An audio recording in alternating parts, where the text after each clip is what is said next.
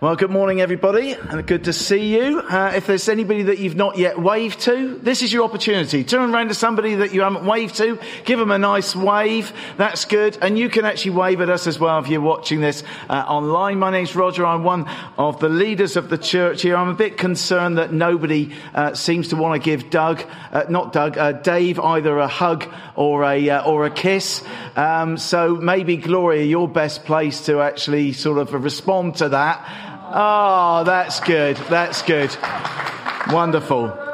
Thankfully, that's not online for everybody to see at all. I want to give you a little bit of a recap as to where we've been going. We've been thinking about dealing with changing times as a church. These are indeed changing times, aren't they? That's right. Yeah, that's right. The answer is yes. So we've been thinking about the different changing times that can come our way, going through the life of Joseph. So here's a little bit of a recap for you. Joseph was the youngest of 12 brothers. All but Benjamin were his half-brothers. Joseph was a pain as a teenager, daddy's favourite, despised by all his brothers to their point of wanting him dead. The brothers relented from murder, but only just. They threw him in a pit to starve and then instead sold him into slavery to some Egyptians so that at least they would get some money. They then lied to their father. They carried their guilt around for 22 years. Joseph, meanwhile, did not die. Despite even more suffering and being treated so unfairly, we've looked at all of that as we've journeyed through the book of Joseph, the book of Genesis. Joseph suddenly gets jolted to this position of the equivalent of prime minister, if you like. He wasn't recognized by his brothers when they came to Egypt for food during a famine. Joseph had power to have them executed on the spot, but he creates opportunity for them to acknowledge their wrong, come clean, and show some integrity. But he knows it's going to take a little bit of time and a fair degree of soul searching. So he gives them opportunity for both. Just like God gives you and me that time for soul searching in terms of where we're at. Last week, we then explored the whole issue of guilt. And it's been interesting that from time to time, we've been saying in our letters to members, if anybody's got some form of testimony to share, then feel free to do that. And people during that series have been doing that every now and then, which has been great. Nobody offered anything when it came to guilt, which I thought was quite interesting. We explored, though, not just the guilt that the brothers felt, but we also thought about our own guilt, didn't we? What we do with it and why we so often go back to that place of feeling guilty, even though, according to Romans chapter 8 and verse 1, there is no condemnation for anyone in Christ Jesus. And it's off the back of that verse that Robin mentioned to me a particular picture that they've got, and he's going to briefly come and mention that to you now. And I hope you get the visual aid of what's behind this verse. Thanks, Robin.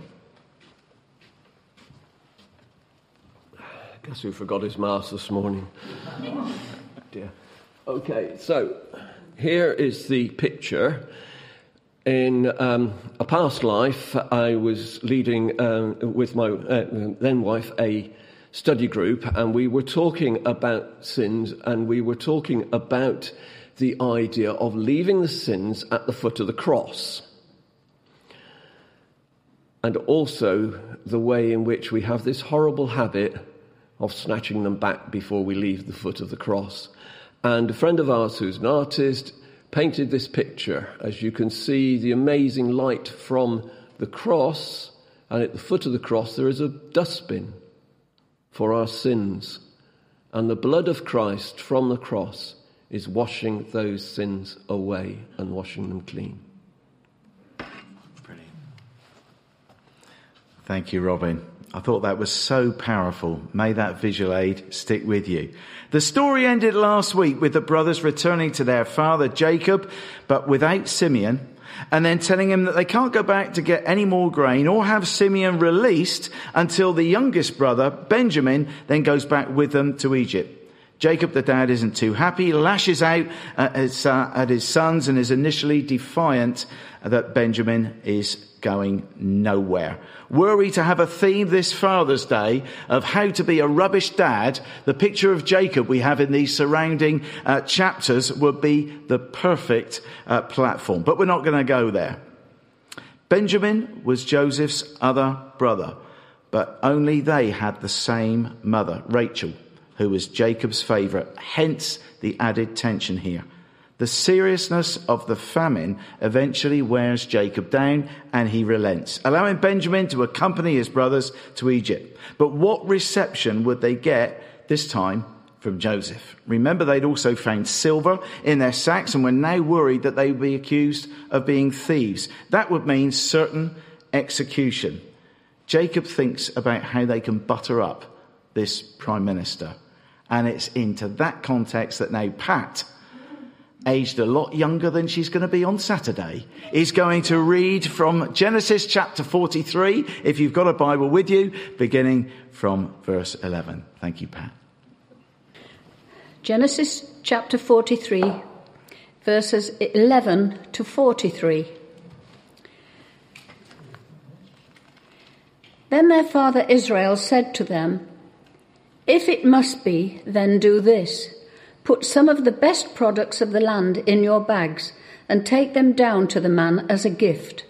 A little balm and a little honey, some spices and myrrh, some pistachio nuts and almonds. Take double the amount of silver with you, for you must return the silver that was put back into the mouths of your sacks. Perhaps it was a mistake. Take your brother also and go back to the man at once. And may God Almighty grant you mercy before the man, so that he will let your brother and Benjamin come back with you. As for me, if I am bereaved, I am bereaved." So the men took the gifts and double the amount of silver, and Benjamin also. They hurried down to Egypt and presented themselves to Joseph. When Joseph saw Benjamin with them, he said to the steward of his house, "Take these men to my house, slaughter an animal and prepare dinner. They are to eat with me at noon." The man did as Joseph told him and took the men to Joseph's house. Now the men were frightened when they were taken to his house. They thought, "We were brought here because of the silver that was put back into our sacks the first time. He wants to attack us and overpower us and seize us as slaves and take our donkeys." So they went up to Joseph's steward and spoke to him at the entrance to the house. "Please, sir," they said, "we came down here the first time to buy food. But at the place where we stopped for the night, we opened our sacks and each of us found his silver, the exact weight, in the mouth of his sack. So we have brought it back with us. We have also brought additional silver with us to buy food. We don't know who put the silver in our sacks." "It's all right," he said. "Don't be afraid. Your God, the God of your father, has given you treasure in your sacks. I received your silver." Then he brought Simeon out to them. The steward took the men into Joseph's house, gave them water to wash their feet, and provided fodder for their donkeys. They prepared their gifts for Joseph's arrival at noon, because they had heard that they were to eat there. When Joseph came home, they presented to him the gifts they had brought into the house, and they bowed down before him to the ground. He asked them how they were, and then he said, "How is your aged father you told me about? Is he still living?" They replied, "Your servant, our father, is still alive and well," and they bowed low to pay him honor. As he looked about and saw his brother Benjamin, his own mother's son, he asked, "Is this your youngest brother, the one you told me about?" And he said, "God be gracious to you, my son." Deeply moved at the sight of his brother, Joseph hurried out and looked for a place to weep. He went into his private room and wept there. After he had washed his face, he came out and, controlling himself, said, "Serve the food." They served him by himself, the brothers by themselves, and the Egyptians who ate with him by themselves, because Egyptians could not eat with Hebrews, for that is detestable to Egyptians. The men had been seated before him in the order of their ages, from the firstborn to the youngest, and they looked at each other in astonishment. When portions were served to them from Joseph's table, Benjamin's portion was 5 times as much as anyone else's. So they feasted and drank freely with him. So I've got 3 quick stories for you as we get back to that passage that Sarah was referring to and that Pat read to us. In 2006, a man named Leroy purchased a painting for $3 at a local Goodwill store. It turned out to be a Flemish work of art that dated to around 1650, and he sold it for $190,000. Randy Guiaro was walking through another thrift shop when he discovered 3 tintypes inside one of the boxes. A tintype is an old picture printed on thin metal sheets. He paid $3 for all 3 photos and headed home. Upon closer examination, he was shocked when he realised the famous outlaw Billy the Kid, a bit like the masked Robin Rouse that we saw earlier coming up here this morning, and his friends and family. That photo was then resold for $5 million. And finally, in the year 2000, painter Randy Norsegian purchased a set of glass plates that had printed images of Yosemite or Yosemite, I'm not sure what the pronunciation is, National Park, which he bought for $45. After investigation, he found out that they were the work of a famous photographer, Ansel Adams, and worth a mind-boggling $200 million. Dorchester's charity shops are going to be invaded on Monday morning, are they not? I wonder how you feel when you receive something that you don't feel that you deserve. Maybe you've had a win on the lottery. I'm not expecting anybody to volunteer that in a church just in case somebody else next to you is... But it may well be that somebody has expressed their gratitude to you in a particular way when you weren't really aware that you'd done anything special. And you were quite overwhelmed by that. Maybe you got picked for a sports team, or you got promoted at work and you saw that there were others in and around you that you thought really warranted that more than you did. Maybe it was when you caught glimpse of your first child and you were a bit overwhelmed with, wow, I don't deserve this. The story of Joseph is not about a multicoloured coat or even Jason Donovan back in the day singing that any dream will do. And I did think about getting you to do the backing vocals, but maybe thought better of it. It reaches its climax in the demonstration of forgiveness, showered upon his brothers, even though they did not deserve it. And that's what we're thinking about today. Dealing with undeserved favour. Because as we see this picture of the story of Joseph, we can look forward to the picture of what God's heart is for you and for me. And often when we see things through story, it's a lot easier for us to understand. So they sold their brother into slavery, and unbeknown to them, their brother is now Prime Minister of Egypt, and they ended up feasting on his food. They totally do not deserve this. And they're amazed in the overwhelming and undeserving goodness that's then poured upon them. A picture of the gospel. God's overwhelming and undeserving goodness for the likes of you and me. But what else can we discover? When we come to God's word, yes, we've had the narrative of a real event that occurred in history. And you can check out history books to check that out for yourselves. But when we come to God's word, we see not just the events that occurred way back then, but we need to come to God's word recognizing that this is how God speaks today. He speaks in a variety of ways, but particularly through his word, which is relevant for all people, for every season, of every background, for all time. So our job is to think, that's a great story. Wow, for what the brothers were able to experience. But God, what is it that you want to say to me, to us, through this narrative? So we're going to think briefly about that today. First thing that struck me is this, in terms of what else can we discover. Seek to resolve things at all costs, especially relationships. I wonder how we react to those people who have hurt us. It may well be, if it's a small thing, you can deal with that quite quickly. It may well be it's a bigger thing and a deeper thing, and sometimes that can take years for us to properly deal with it, can't it? I wonder how you would have reacted if you had been Joseph on the receiving end of all the stuff that he was on the receiving end of. Here are the guys who caused Joseph to lose his family, friends, possessions, and status. Someone once said, to err is human, but to forgive is divine. Often we can be somewhat resentful, can't we?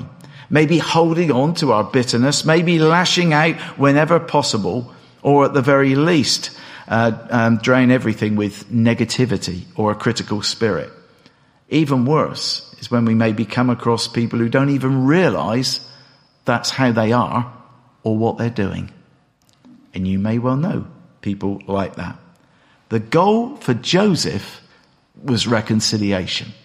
That was what he had in mind. A path that would only ever be possible if there was forgiveness offered. And we don't know how he got that, but he most definitely got it. The work of God inevitably in his life. Sheila Cassidy, who was imprisoned by Pinochet, said these words: however much we have been wronged, however justified our hatred, if we cherish it, it will poison us. Hatred is a devil to be cast out, and we must pray for the power to forgive, for it is in forgiving our enemies that we are healed. The narrative, as I mentioned, is a picture of the gospel, what Christianity is all about. It's why Joseph is often referred to as being a type of Christ. God wants us, who've created barrier after barrier after barrier, due to our own selfishness, to be reconciled to him. You will no doubt know the hymn, Amazing Grace, how sweet the sound that saved a wretch like me. I once was lost, but now am found, was blind, but now I see. God's heart is to grant forgiveness. But that can only occur when we realize that we are responsible for what we have done wrong. So we need to respond by repenting, turning around, and start living in a God direction. That ping, that light bulb moment had occurred initially for the brothers back in Genesis chapter 42. We looked at verse 21 and verse 28 when they were recognizing this guilt, this probing, this conviction that they were feeling in their lives as a result of what they had done to their brother. Guilt can prevent us from seeing the hand of God, certainly initially. So what's our response when we find ourselves in that place? Is it just resenting? Is it seeking revenge?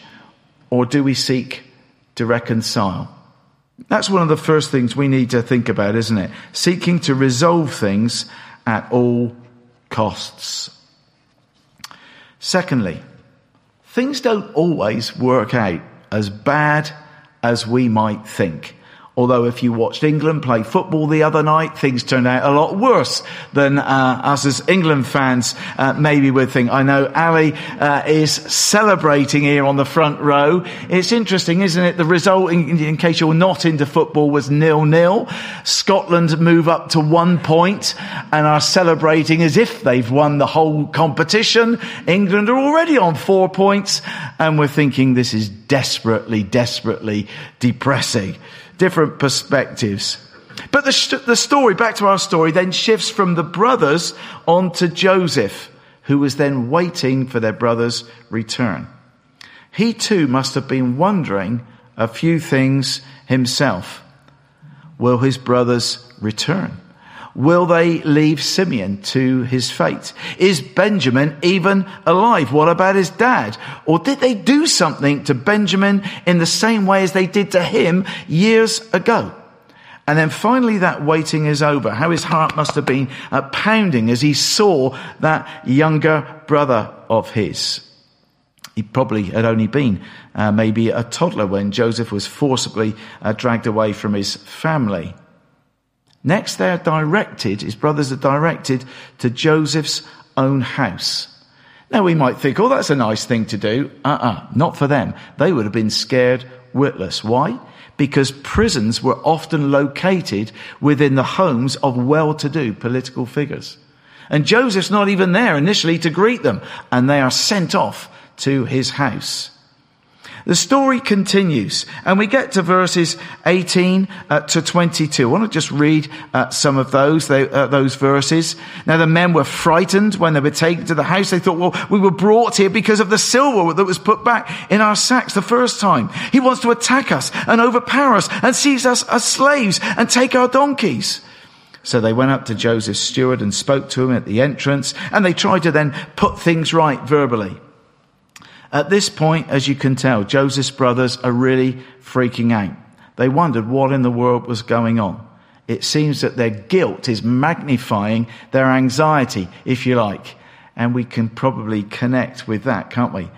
Immediately they focused about the money. It must be about the money, must be about the money, they thought to themselves. So they're going over and over, stumbling over themselves to then explain things to the steward.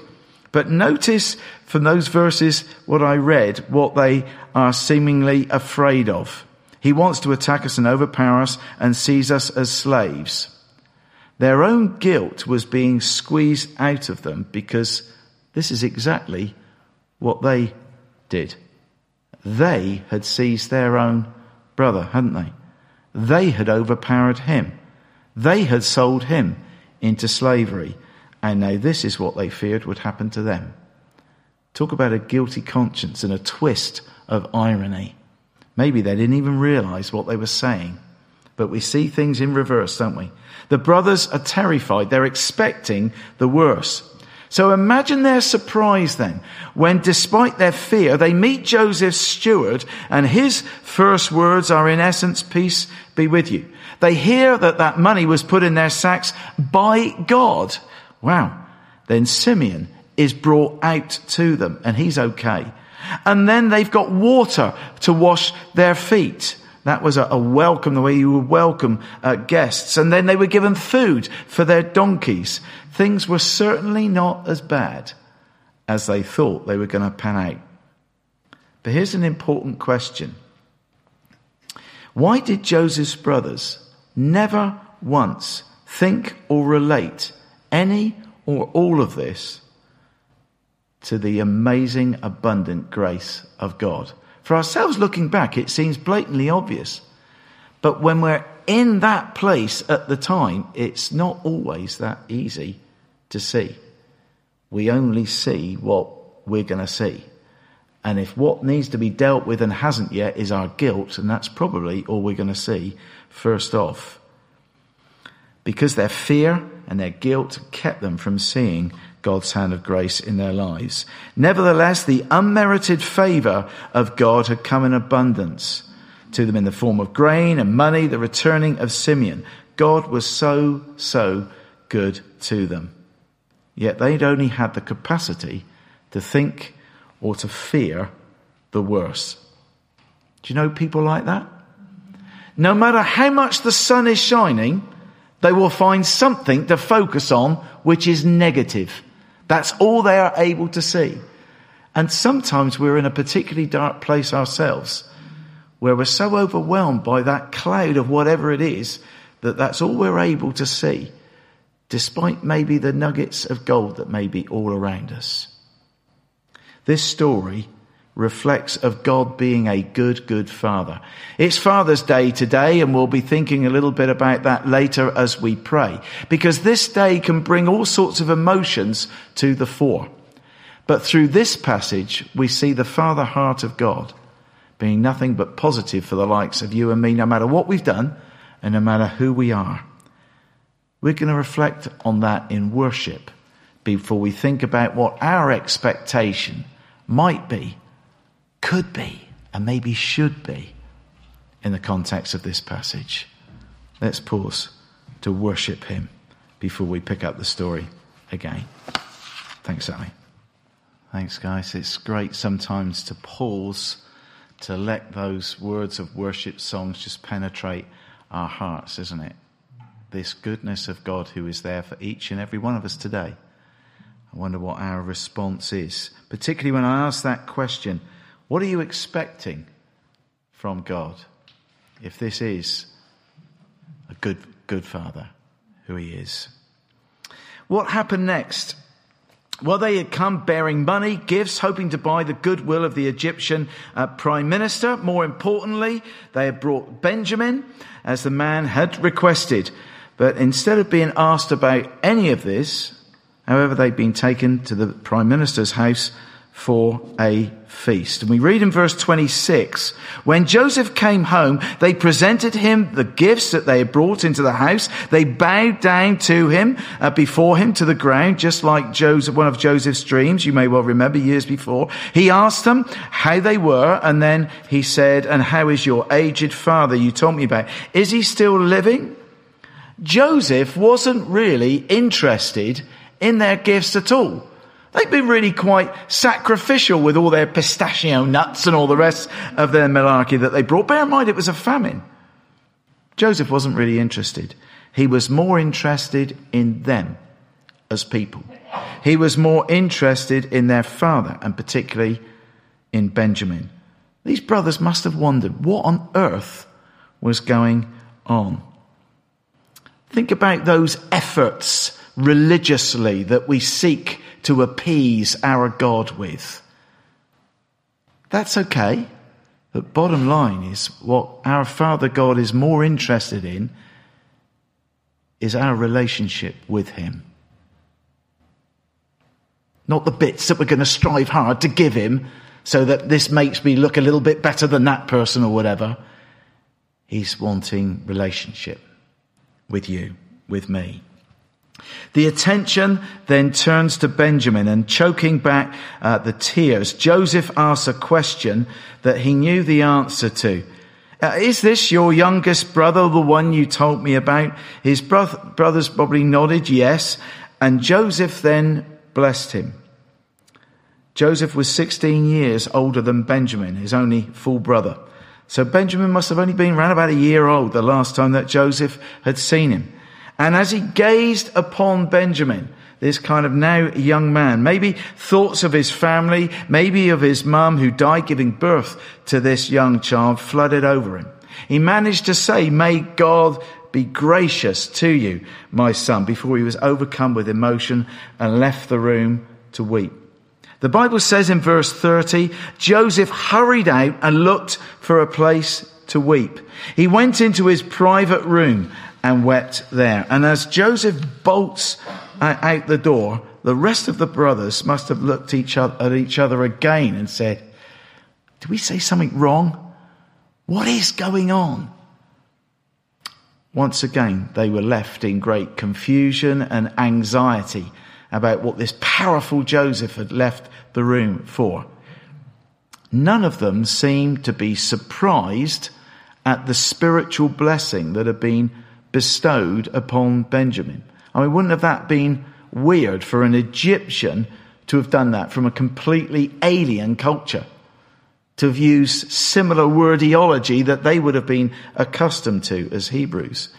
Joseph then composes himself and comes back into the room. Serve the food.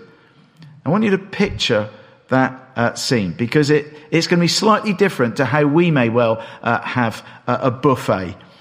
Picture that scene. Verse 32 says they served him, that's Joseph, by himself. The brothers by themselves, and the Egyptians who ate with him by themselves, because Egyptians could not eat with Hebrews, for that is detestable to Egyptians. So Joseph is there longing maybe to be in and around his brothers, but he's at that top table on his own. The brothers are on their own table, but receiving VIP treatment and no idea how they've managed to land that whatsoever. And then there's the Egyptians on their table, practicing pre-COVID social distancing if ever there was occasion to. I nicked that, I know, guys, from yesterday. It came up at Cafe Church, and I thought I need to pass that on today. It did strike me as being amusing. All those cultural taboos. Joseph, though, could only observe and maybe seek to try to work out what the lips were saying amongst the conversation between the brothers. But the scene gets even more bizarre. We read in verse 33, the men had been seated before him in the order of their ages, from the firstborn to the youngest. And they looked at each other in astonishment, maybe as they saw their cute little name tags or whatever they had as they sat down, thinking this is just bizarre. And then when portions, we read in verse 34, were served to them from Joseph's table, Benjamin's, the youngest, his portion was 5 times as much as anyone else's. So they feasted and drank freely with him. Do you know how many different combinations there are for the seating order of those brothers? I mean, we've just read it there in one verse that they were seated in age order.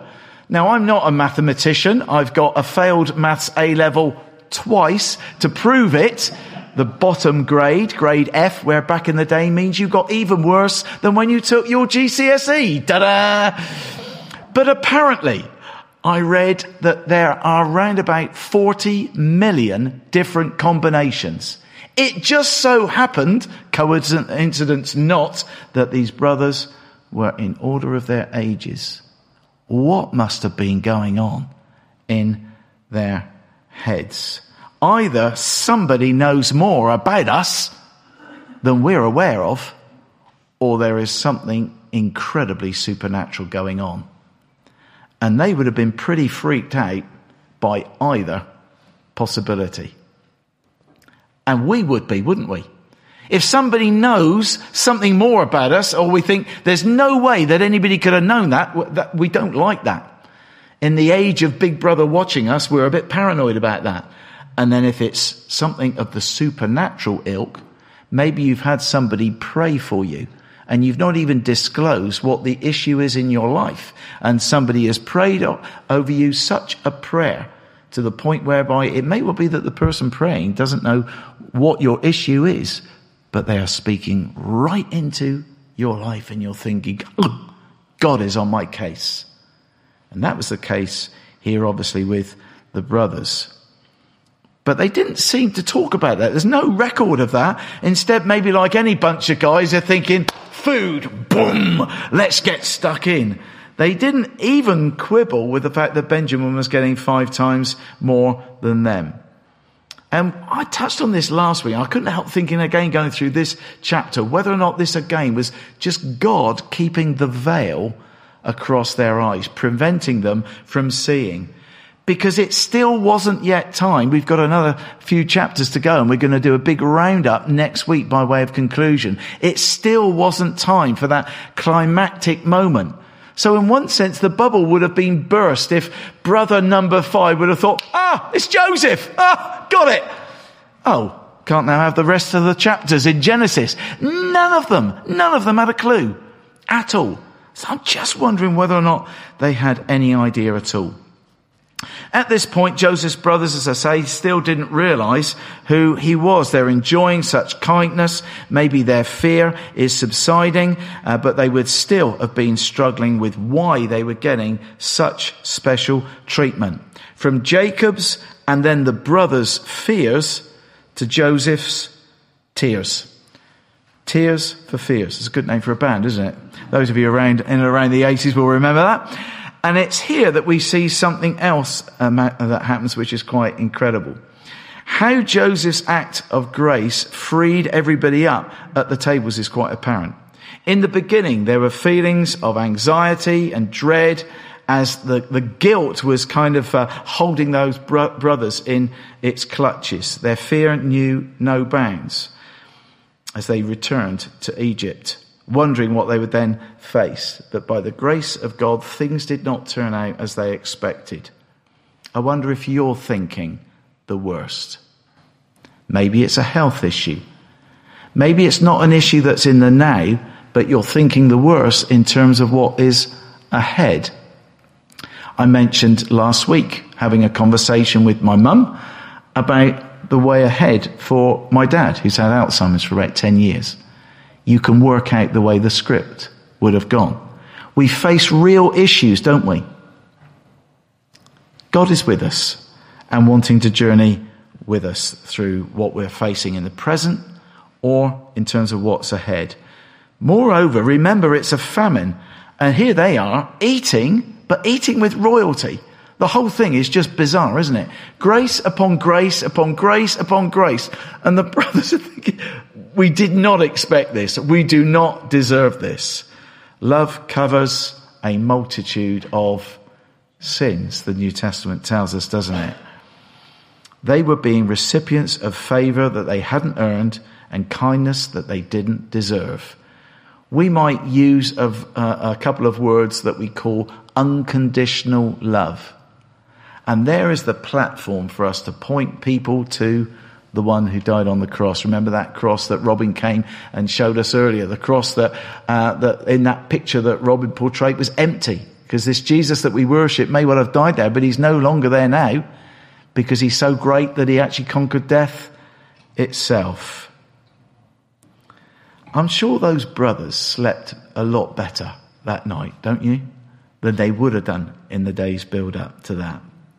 Next day they headed out to Canaan, no doubt all smiles and giving each other high fives. Simeon was freed. Benjamin wasn't taken hostage. They'd enjoyed a good feed. They then had their sacks stuffed with grain again. They could hardly wait to get home to tell their father the good news.